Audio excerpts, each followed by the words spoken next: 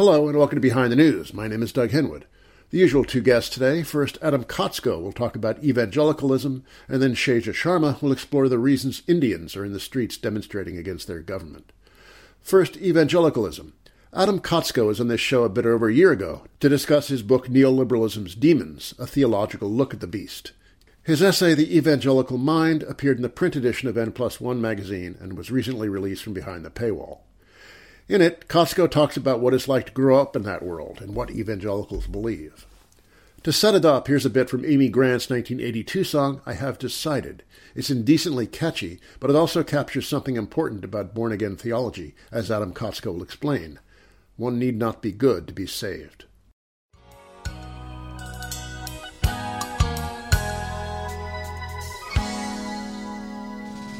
So forget the game of being good and your self-righteous pain, 'cause the only good inside your heart is the good that Jesus brings. And when the world begins to see you change, don't expect them to applaud. Just keep your eyes on him and tell yourself, I've become the work of God. I have decided I'm going to live like a believer, turn my back on the deceiver. I'm going to live what I believe. I have decided being good is just a fable. I just can't 'cause I'm not able. I'm going to leave it to the Lord.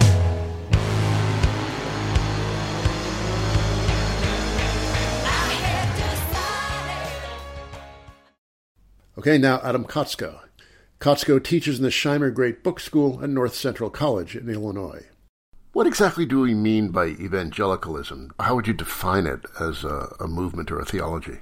Yeah, there's been a lot of movements that have called themselves that over the years. The root meaning of the word is simply the Greek term for gospel or good news.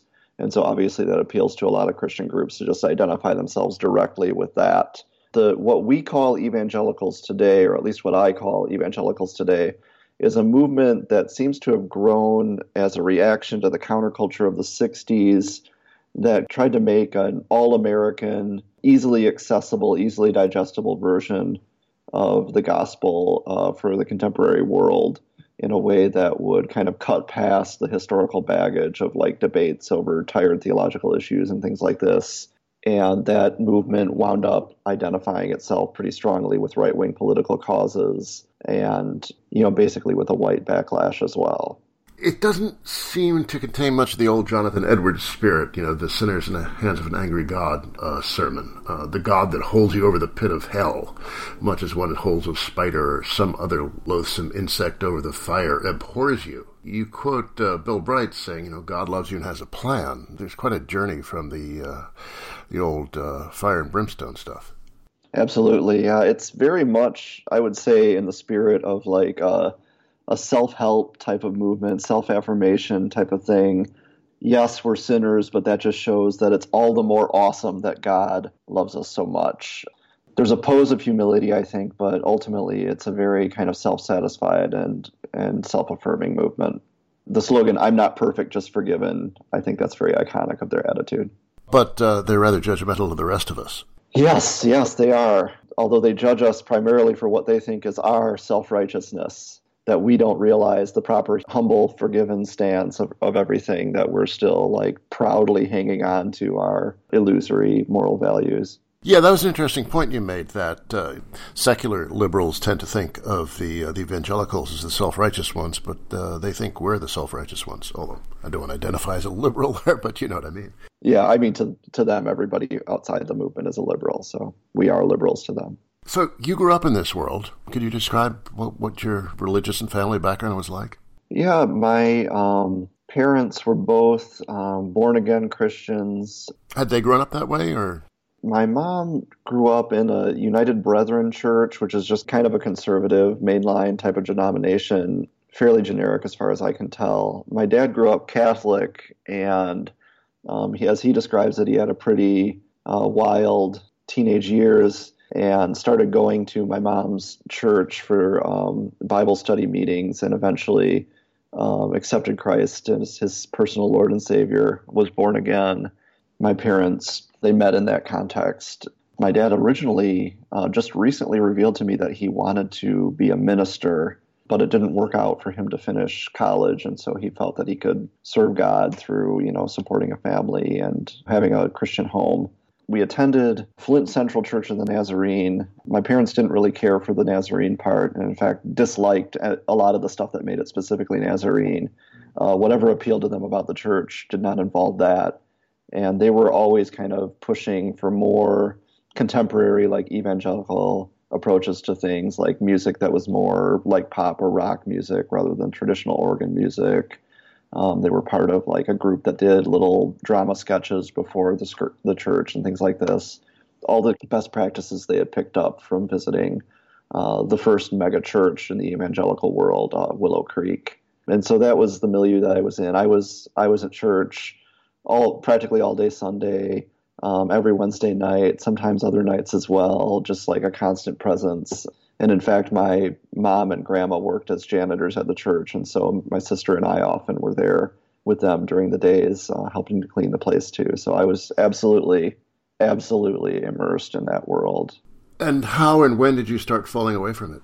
I think in high school, I started to become a little dissatisfied. Partly it was the social scene at the church. Like a lot of my friends had graduated, and I felt a little alienated from people there.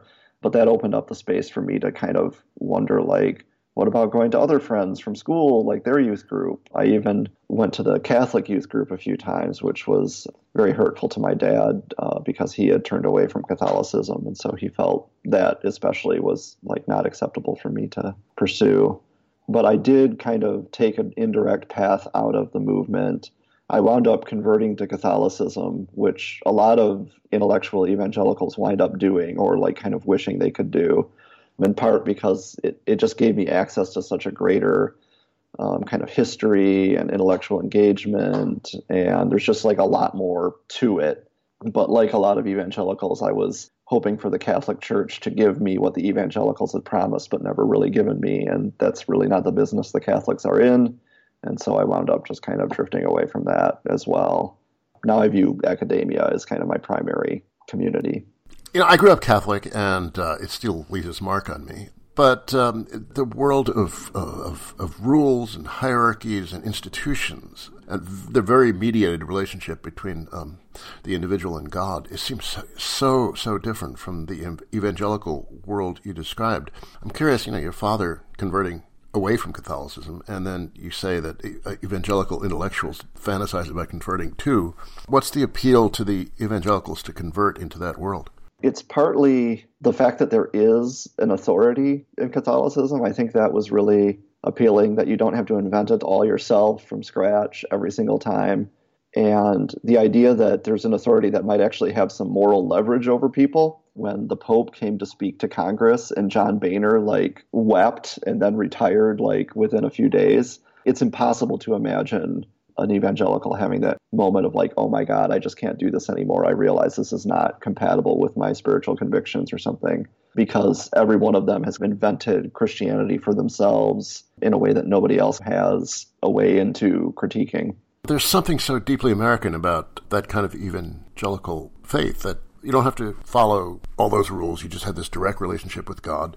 You describe church shopping, which people do. Your parents only accepting some of the Nazarene beliefs and not others. It's all very, very selective, almost a model of individual consumer choice or consumer sovereignty. Right. Yeah, I think that the church shopping metaphor was initially introduced as to be something problematic, that obviously church isn't something you should shop for. You shouldn't treat it as a commodity. But then I think people just wound up feeling that the term was actually pretty appropriate for what they were doing. And they would actually say, yeah, we're church shopping right now. So I think the consumerism of it and the fact that so much of their identity is tied up with their consumption, the Christian music especially, but Christian Pilates classes, Christian coffee, whatever, that is kind of how they express their faith in a concrete way. You read that Amy Grant song in an interesting way. You make several points around it. One is that the music, a simple message in a memorable way, meeting the listener where they are. Nothing either aesthetically or doctrinally challenging. But there also all the music mimics the genres that are in general popular music. You have Christian heavy metal even. I've heard Christian techno. What about that? They're meeting people where they are rather than trying to transform them in some profound way? They have an idea that there's the essential transformation, which is this encounter with Christ somehow, and that everything else is absolutely inessential. So if we make any demands on people that are outside of this very core experience, then we're just introducing obstacles and potentially depriving them of their chance to go to heaven, you know. So telling somebody, oh, you need to get right with God and you can't listen to this arbitrary genre of music that you like, it seems like a misfit somehow. Like you need to make sure that, hey, if they like techno music, why not give them a version of techno music that's safe and godly and whatever. It's weirdly very, very, very accommodating until it suddenly, abruptly is not. What's that point? What happens? Where and why?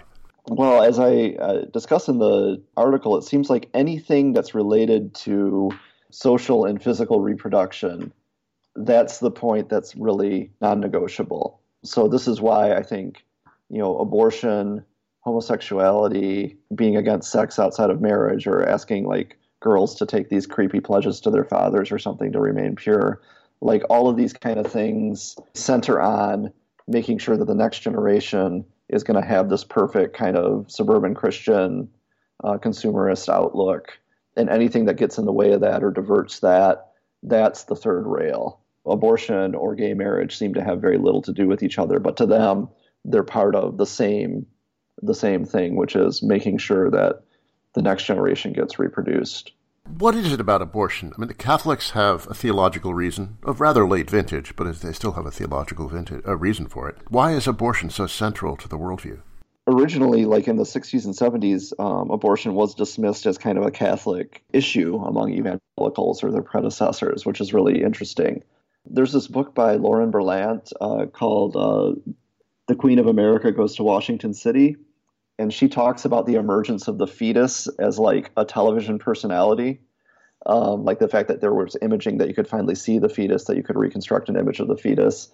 And this image of perfect innocence really appeals to the evangelical mind, that somehow there's this completely abstract, completely non-responsive, like not somebody that you have to actually encounter and deal with, but they're a human life that's totally innocent, and they get the moral high ground of defending that life.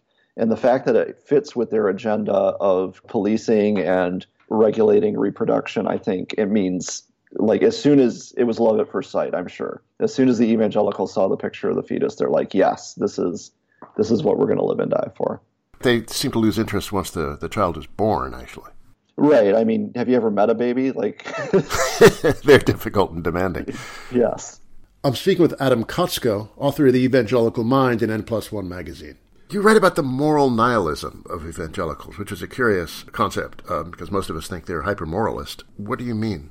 You know, one of the things that liberals naively think they're going to do to win over an evangelical is to point out, but, you know, Jesus supported the poor, or Jesus, you know, was hung around with prostitutes and all this kind of thing. For them, Jesus didn't live a perfect life so that we would like have a model to imitate. Jesus lived a perfect life so that we don't have to. Jesus got the divine, you know, infinite cashback rewards to kind of clear all of our debts. If you're like going too far in imitating Christ or thinking that you can do that, you're like in danger of falling into works righteousness, which is imagining that we can earn salvation. And so it almost becomes a point of pride. I'm not perfect. I'm just forgiven. You know, like if you try to be perfect, you actually wreck it. Being a bad person and knowing it is better than being a deluded liberal who thinks they're righteous. You mentioned, I can't remember who said this, but taking pleasure in the good people burning in hell. What's that about? Yeah, this is kind of a trope of evangelical preaching when I was growing up. You know, they're trying to kind of inoculate you against your moral sense of like, why should I reach out to this person? You know, they're Christians too. They're good people. Like, why should I harass them to come to our church, or why should I look down on them? And they would say, you know, there's going to be a lot of good people in hell because if they haven't made this specific commitment to Christ in a specific way, it's all of their good works are meaningless. This is meant to be just kind of like a wake-up call, but I think a lot of people took it the other way of like, yeah, screw those good people. We're going to enjoy watching them in hell. Does one want to be virtuous? Does one need to be virtuous, or just one lives a very ordinary life, and since you're born again, you have a get out of hell free card. It seems like that's the direction they take it, that we're relieved of this burden of kind of moral striving. You might have projects like, trying not to drink or something like that. Some guy was trying to witness to me on the train, and I asked him what had changed in his life when he accepted Christ, and he said that he used fewer swear words. I'm just like, God had to become human and die so that you could use fewer swear words? Like, this seems like disproportionate. I'm not a Christian, but I have a lot of respect for it. I mean, it's like, in many ways, there's a great deal of profundity to Christian theology and the history of Christianity, and this all seems so banal and painfully banal. What happened to make this? Yeah, I mean, they just convinced themselves, I think for reasons that you could read as positive, like this inclusivity thing, or of not wanting to put up arbitrary obstacles to people, or trying to give people direct access to God. That all sounds really good. And it could maybe have been taken in a cool way, but they somehow got set down this path where that just became a recipe for conformism and kind of self-congratulation. People have talked to me about potentially writing a book about the evangelicals or my experience with them. And I feel like, in a way, there's just not enough there to do it. At the end of the day, it's a pretty simplistic formula. That's part of its appeal, but it also means like there's just only so far you can get with it. I guess it'd be a work of sociology more than philosophy or theology. Right. Now, what about the mega churches? You mentioned having grown up with the Nazarenes, but what about the mega churches and their TV shows and their high production values? Is there a theology behind that? Yeah, I think it's just the same theology of immediate accessibility and of making people feel like, as long as they can get people in the pews and kind of identifying as Christian, they've already won their victory, because all they want is for people to identify as Christian. And so making it into this attractive, polished, kind of comfortable entertainment product with a self-help chaser.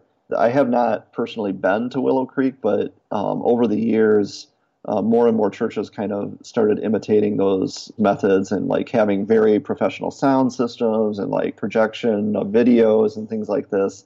And like, they're really good performers. They do a really good job. Like, your average church, a large church, probably has like a band that could be like professional session musicians. It's really amazing the kind of musical talent that they've cultivated, especially all for the purpose of just getting people to say, yeah, I'm a Christian, and to go about their lives in a non-offensive way. It's yet another wasted effort, I think. But many of these must be pretty profitable enterprises, at least for the leadership. I just watched the HBO series, The Righteous Gemstones, which I had put off because I thought it would either piss me off because it's too much like my experience, or piss me off because they got things wrong. And it turns out that it's more, it's not really in the milieu that I'm familiar with, although there's similarities. The guy from Willow Creek, Bill Hybels, he was never ostentatious about his wealth like the kind of Pentecostal preacher would be, or the prosperity gospel preacher. The prosperity gospel, I think, is a related but somewhat separate thing from this like mainstream evangelical.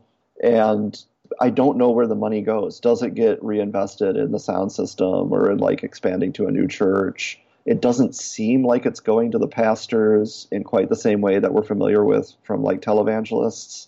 Creflo Dollar has, private jet and multiple cars and that sort of thing, but these guys don't? Not that I know of, or they're hiding it if so. Yeah, it's not quite the prosperity gospel thing where God like showers down the blessings on you. There is a kind of like middle class asceticism, I think, to mainstream evangelicalism. So yeah, I'm curious where all this money goes. And now politics.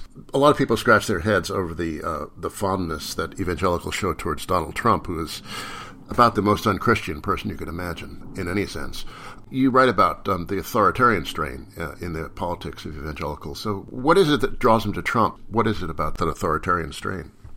On the one hand, I think if you asked a lot of evangelicals, they would say, yes, we realize he's a flawed person or something. They'll really downplay it, like he's not a perfect guy. But then also that since it's all about forgiveness, that they can overlook that. Right. And it's all about Hillary, too. It's all about Hillary. Who is, by all accounts, a fairly faithful Methodist.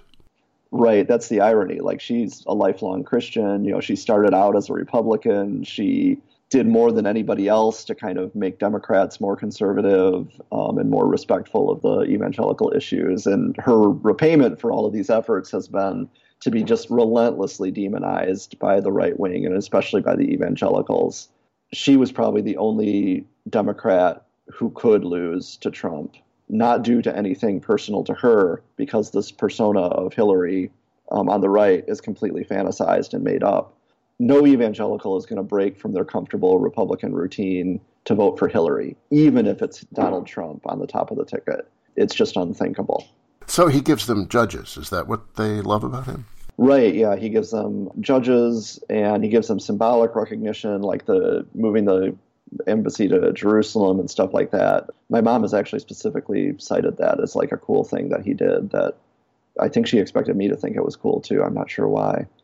Israel is important because it fits into this narrative of biblical prophecy for them about like all the pieces are gonna kind of fall into place for the end of time to come. And so Trump is bringing them closer to that as well with this Jerusalem thing. They've actually compared him to a ruler who's mentioned by the biblical prophets, Cyrus the Great of Persia, who helped the Jews rebuild the temple in Jerusalem. They kind of have to come up with elaborate theological justifications for this, but they have. And I don't think that they're open to persuasion anymore. And what about the authoritarian strain? They definitely do not value the norms of democracy insofar as that would involve the majority ruling, because the majority actually is a bunch of sinners or deluded fools. The judgeship and the Supreme Court and things like this appeal to them as a mechanism because it's isolated from democratic accountability and allows them to propagate their moral message without needing to really persuade anybody, without needing to convince people on terms other than their own that they should support this movement. That, yeah, they get it. And they probably view it as like saving all of us from ourselves because we're doing all these depraved things we shouldn't do. And if the government at least restrains us from doing that, then they've done their job or something. What's the future of this tendency? I mean, we see a rising number of seculars in American society, or at least people who don't adhere to any particular denomination. The mainline Protestant churches are all losing membership. How are the evangelicals holding up? It's hard for me to get statistics that I view as meaningful because evangelical is imprecisely defined and they tend to, want to just use it as generically Protestant or something like that. But my sense is that there's two directions that it could go. One is that my generation finally says enough is enough and moves on with their lives, either become secular or move on to a different kind of Christianity. And I know a lot of people who have succeeded in doing that. I'm one of them, but a lot of people have taken their lives in a lot of different directions. I worry that just as like my generation doesn't want to move out to the suburbs when they have kids, but that kind of magnetically pulls us because that's like the easiest thing to do if you have kids. I feel like the easiest thing for them to do to avoid conflict and to just like remain in this community they feel comfortable with will be to just kind of slide back into the evangelical fold, especially because they have all these activities to keep your kids busy or whatever. And so it could manage to kind of kick this can down the road for one more generation. And as for the Trump thing, people will simply forget about it. I'm sure that within 20 years or something, we're going to find out that Trump was actually a secret liberal, and that the next guy is the real thing, and it'll be as though it never happened. This moment, when they're still kind of openly supporting Trump, this is the moment when there's a chance that there will be enough of a revulsion in the younger generation to kind of make a serious dent. But if this window closes, then I think it'll just kind of perpetuate itself indefinitely. And finally, what's it like to leave evangelical world? Were you racked with guilt? Did you lose friends? Did you get estranged from your family? How emotionally difficult is it to leave? It's hard. I think it's still hard because I can't have an honest conversation with my parents about it to a certain extent. Like one Christmas, my mom was asking me, when do you want to go to church when you come back? And I'm like, I would prefer not to go at all. And she was shocked at that. And so obviously something about this message has not come through. I took a very gradual path out, going via the Catholics and then via kind of studying theology, and it eventually just kind of petered out. In terms of making a dramatic break, I guess joining the Catholic Church was fairly dramatic, but I was still going to the evangelical college and stuff like that too. So I didn't show the courage to really make a clean break. And so now it's just taken so long that in a way, I don't know. I don't know how it feels. Obviously, I'm feeling something here, but not articulating it. If I were your psychoanalyst, this is where I'd push, but this is radio, so I won't. That was Adam Kotsko. You can find his essay, The Evangelical Mind, on the N+1 magazine website. You're listening to Behind the News on Jacobin Radio. My name is Doug Henwood, back after a musical break.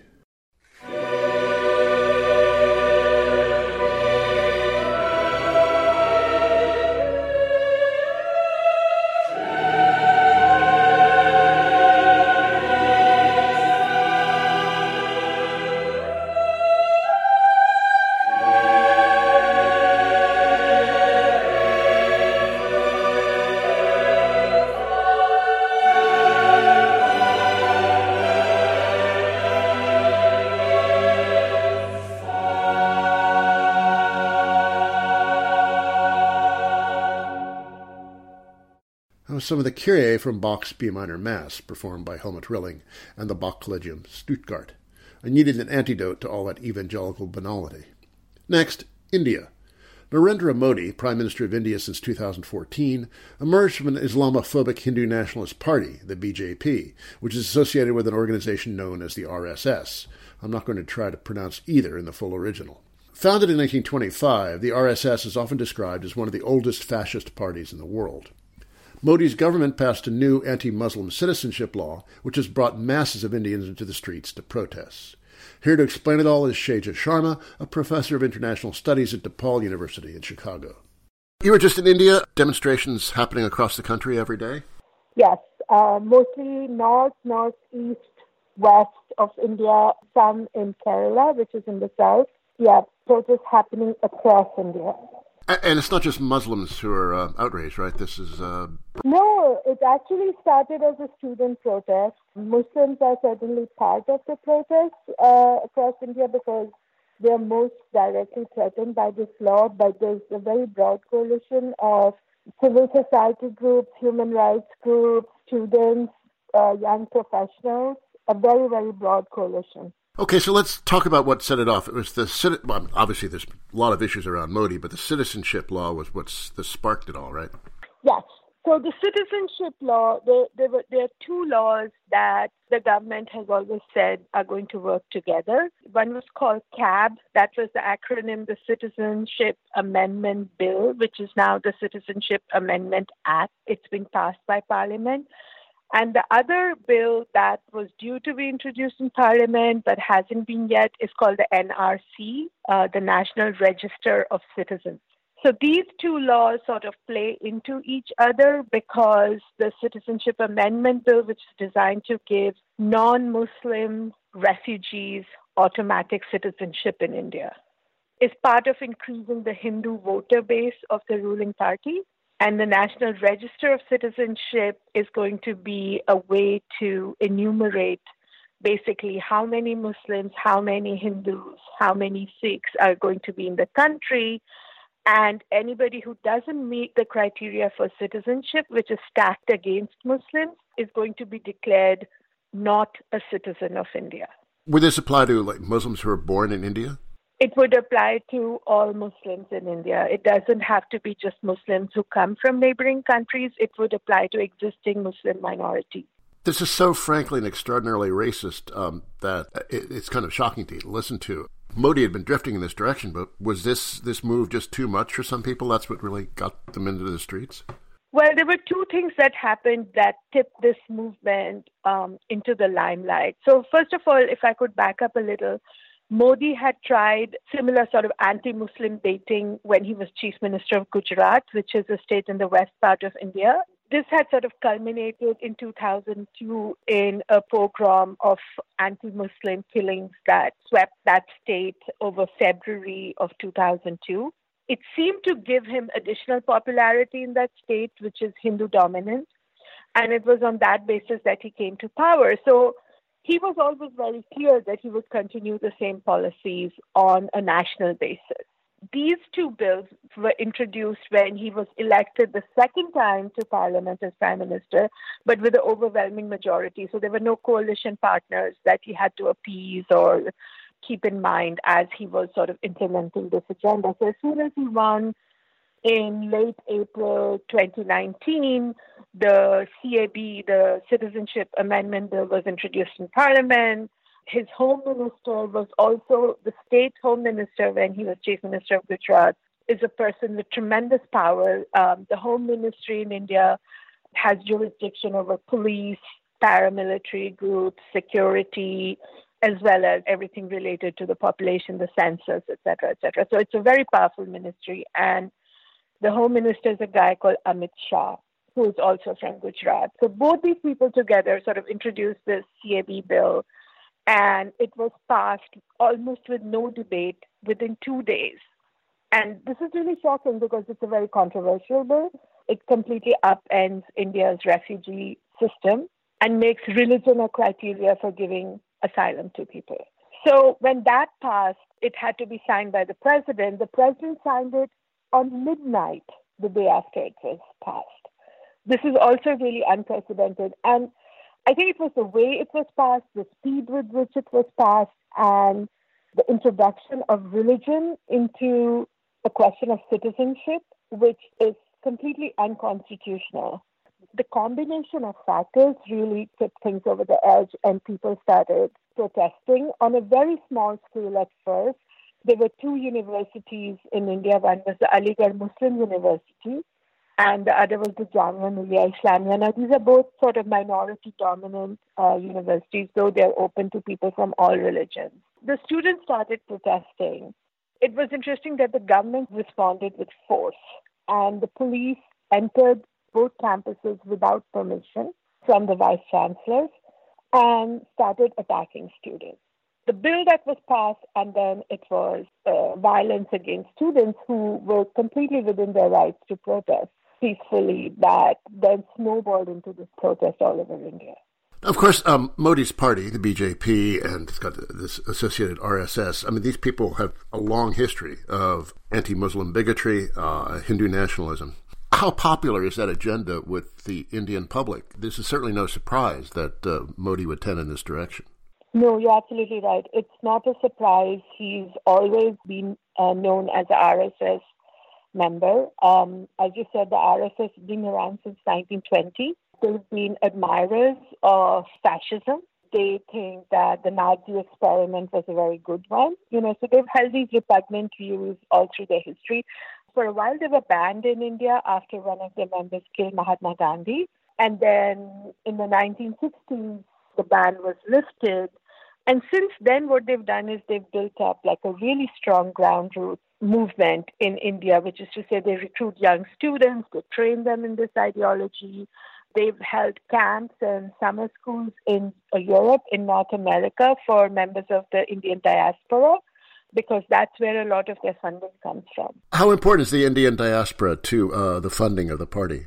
It is very central to the funding of the party. In fact, last year, the head of the Sangh Parivar held a big conference in Chicago, to which all the sort of leadership of the Indian American community in the U.S. was invited, including state legislators from Illinois, which is the state where I live in. And there was also a grassroots mobilization sort of writing to them and asking them not to attend this conference, because these sorts of conferences and supposedly sort of religious events are held to raise funds for the BJP. How much support is there among the Indian population for this agenda?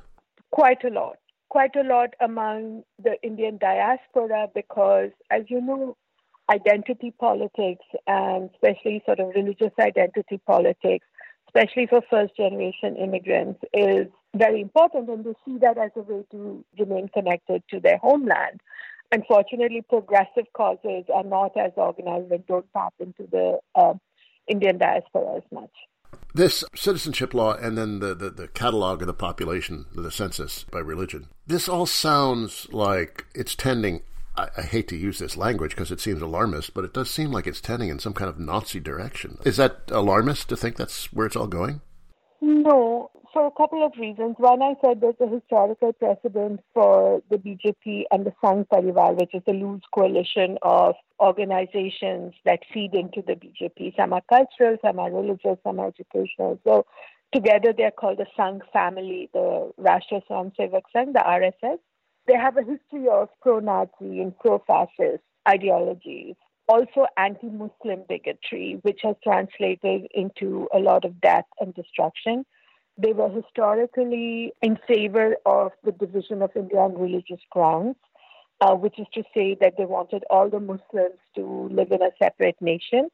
And when the first Prime Minister of India, when India became independent, said that India would be secular and would welcome people from all religious backgrounds, they were very unhappy about it. And in fact, that's the reason Mahatma Gandhi was assassinated by one of its members. So, one, there's a historical reason why a lot of their ideologies seem similar to Nazi-era ideologies. Secondly, the language that they use in order to demonize Muslims is very reminiscent of Nazis. So they talk about infiltrators, they talk about vermin, they talk about cleansing. This is all language that was used during the Nazi era. I don't think it originated with them, but it's very reminiscent of them.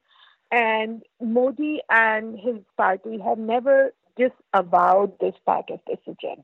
They've denied it. They've said, no, we're not anti-Muslim, blah, blah, but all their policies have been very targeted against Muslims. What accounts for the surge in popularity for this agenda over the last decade or so? That's a complicated question. I think part of it is you see a sort of neoliberal India where the vast sort of bulk of middle class is growing and identity politics is very popular among them, in the sense that the priorities shift from sort of meeting basic needs to seeing identity as part of sort of consumerism. So the symbols and the signs of Hindu identity are very popular among them. Secondly, it's also part of a very calculated information campaign or disinformation campaign that the Sangh Parivar runs in India. They own media channels. They own pretty much newspapers. The government in their first tenure implemented a law which said that, they had the right to pull government advertisements from newspapers that they felt were not friendly to them. So the media in India right now, apart from a few sort of independent mass newspapers and TV channels, is completely dependent on government advertising. And so they toe very slavishly to the government viewpoint. And the result of that is that there's no sort of alternative viewpoints that are allowed to emerge in the public sphere in India. Since the majority of India is Hindus, almost 80% of the population is Hindu, the BJP finds very strong support among those sectors. And a third reason is the rise of social media. So WhatsApp groups and these false videos and messages that are circulated through WhatsApp groups is a great way for the BJP to tap into Hindu groups and sort of engender support for their schemes. And you see that in a lot of cases, especially when people might not read the newspapers, but they'll watch TV and they'll be, on their mobile phone sort of checking their WhatsApp messages. So the party as a whole has tapped into the social media trend. I'm speaking with Shaja Sharma, professor of international studies at DePaul University in Chicago. And is there a class profile to this support? Is it rural poor, urban middle class, the high-tech people? How's that shape up? It has very broad-based support, the BJP. So among the diaspora, of course, they tap into the techies, they tap into professionals. But within India itself, it's lower middle class, upper middle class, sort of business people who own businesses. Because one of the things the BJP has done, to give the devil its due, is really try to clean up endemic corruption among India's bureaucracy. And they've tried to formulate very pro-business policies. So the large business houses are very friendly to the BJP, the Ambanis, the Adanis, which are, some of the richest people in Asia who have prospered under BJP rule and have very deep pockets and a great deal of influence. So even they support the BJP. Interestingly, the areas of India that don't support the BJP are urban, heavily urban, not village or semi-rural based. And so the BJP has tried to demonize them by calling them urban Naxalites. The term Naxalite refers to sort of Maoist group in India from the 1960s, 1970s. So they're called urban Maoists. Intellectuals are demonized, historians. They've tried to control, in particular, university history and political science departments and replace the faculty with faculty of their choice. And they've been able to do that because a lot of universities are funded by the central government. So those areas are not those sort of sections of the population, students, faculty, urban people, certain kinds of professionals with advanced degrees, though they are not in favor of the BJP. But apart from them, they have very broad-based support. And it seems that international business is very fond of Modi. I mean, from the editorial pages of Financial Times, there's that picture of Modi hugging Mark Zuckerberg. So he's got a lot of support from influential people abroad who are not just part of the Indian diaspora. I'm not sure how much of that support is for Modi and how much of that is coming from a desire to tap into India's market. So what Modi and his party have done is they've continued this neoliberalization project that the Congress party started. And one of the reasons why Modi went from being an international pariah after the Gujarat pogrom to being feted at the White House, in Europe, etc., is because companies the world over want to tap into India's market. So it's greed more than anything else, why they're willing to overlook his ideological and political agenda. However, Modi did make a couple of missteps with the Indian economy. So in his first term, he introduced a system of demonetization to try and clean up, or so he claimed, black money from circulation in India. And one of the results of this demonetization policy was that the informal sector of India's economy, which is almost 40% of India's economy, tanked horribly. Then he introduced a general sales tax, which again really brought the economy down.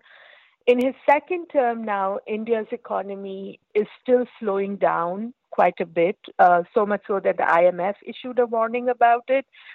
And so he's not doing so well on the economic front, even though that's his claim to sort of legitimacy at an all-India level.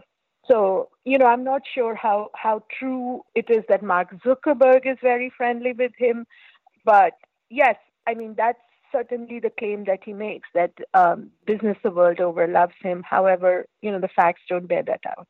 Yeah, well, that photo of him hugging Zuckerberg, whatever Zuckerberg feels in his heart of hearts, that's a very effective picture. Mm-hmm. Politically, the BJP lost a state election the other day, right? And they've lost several other state elections recently. How important is that? They've lost 5 states recently. The people are sort of claiming that that's a trend. However, we have to remember that, 8 months ago, he won an overwhelming majority at the national level. So state governments are often decided by much more local factors than national governments. It's a heartening sign, certainly, that the BJP is losing, especially the election that Modi's party lost yesterday in Bihar, which is one of the states that his party was supposed to be very strong. He campaigned in that state on 8 different occasions. Amit Shah, his home minister, campaigned there, and they still went ahead and lost. So that's a really good sign. I'm not sure if it adds up to a trend. Yeah, I saw some excitable people on Facebook claiming that this is the beginning of the end for Modi. These demonstrations in particular, the beginning of the end for Modi.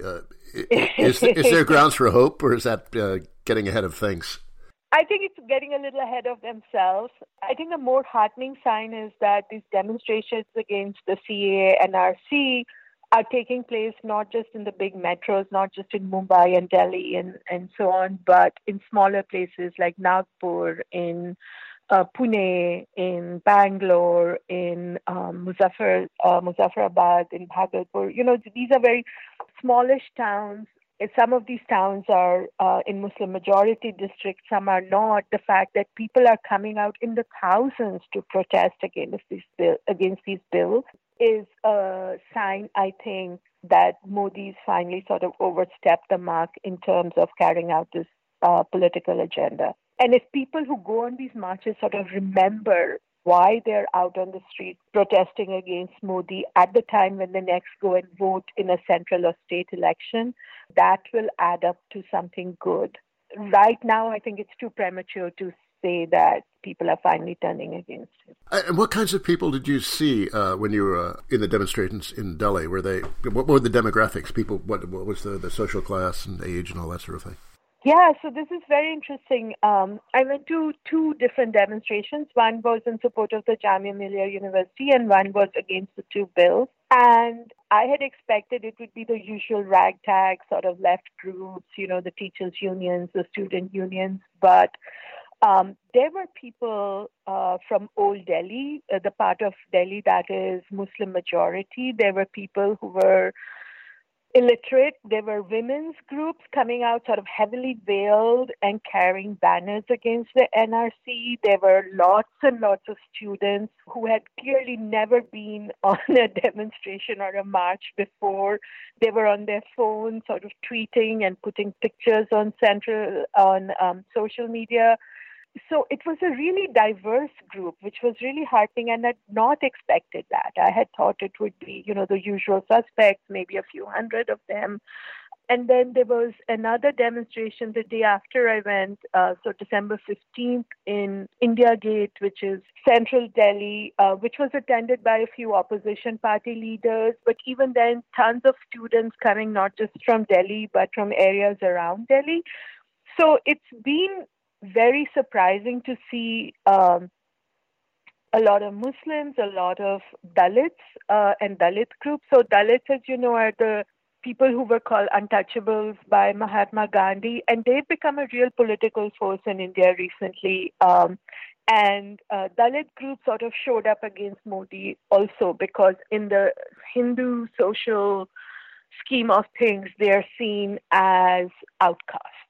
Right? So they've been organizing politically and fighting Modi as well.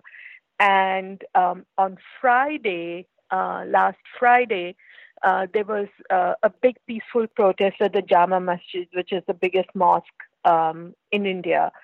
And the head of the Dalit movement, who was being sought by the police, somehow managed to give them the slip, show up at the Jama Masjid and give a speech before he was detained. So there's a kind of coalition building going on among Muslims, among Dalits, among students, which I think is going to be much more broad-based and much more effective than, say, a couple of state elections. Finally, this legislation, Modi's government, the politics, the RSS, they fit into a global pattern. We've got Bolsonaro in Brazil, we've got Trump in the United States, Orban in Hungary. Yeah, Erdogan in Turkey. Yeah, this is global authoritarian, xenophobic, fundamentalist kinds of politics. What's your understanding? Why is this happening? Do you have any thoughts on just how the Modi phenomenon fits into the larger global picture? I think anybody who sort of claims to be a thinker these days is thinking about, what do these groups have in common? Why are they taking place at the same time? There are a couple of thoughts I have. One is sort of the very obvious reason that people point out, which is rising inequality, right? Rising aspirations meets rising inequality. And governments are less able to deliver because the way in which global economies are structured. And so it's easier to appeal to identity politics than to actually make an intervention into national economies and national politics and things like that. So, that's certainly one reason. It's true as far as it goes. But I also think there's the politics of influence, which is to say, if right-wing groups do well in one country, other right-wing parties in other countries take heart from that and try to imitate their methods. And unfortunately, one of the methods that is being used by right-wing parties everywhere is appealing to the sectarian or ethnic divisions and trying to sort of mobilize people against different groups of outsiders or those who are perceived to be outsiders. And these vary from country to country. You know, it could be Jews in one country, it could be gypsies in another country, it could be refugees in a third country, and it's Muslims in a lot of countries. So I think certainly there's a sort of method to this madness that right-wing parties are tapping into. Sort of the international of nationalists. Yes, exactly. And they're learning from each other. They are learning from each other, and I think social media is certainly a part of that. That was Shaja Sharma, Professor of International Studies at DePaul. That's it for me, Doug Henwood. Well, let's go out with this. We Don't Need No Fascist Groove Thing by Heaven 17 from 1981. It was banned by the BBC for allegedly libeling the newly inaugurated Ronald Reagan. Till next week, bye. Everybody move to groove, groove. Everybody move to groove. Have you heard it on the news about this fascist groove thing? Evil men with racist views spreading all across the land. Don't just sit there on your ass and look that funky chain dance. Brothers, sisters, shoot your best. We don't need this fascist groove thing. Brothers, sisters, we don't need that fascist groove thing. Brothers, sisters, we don't need that fascist groove thing. History will repeat itself. Crisis point, we're near the hour. Counterforce will do no good.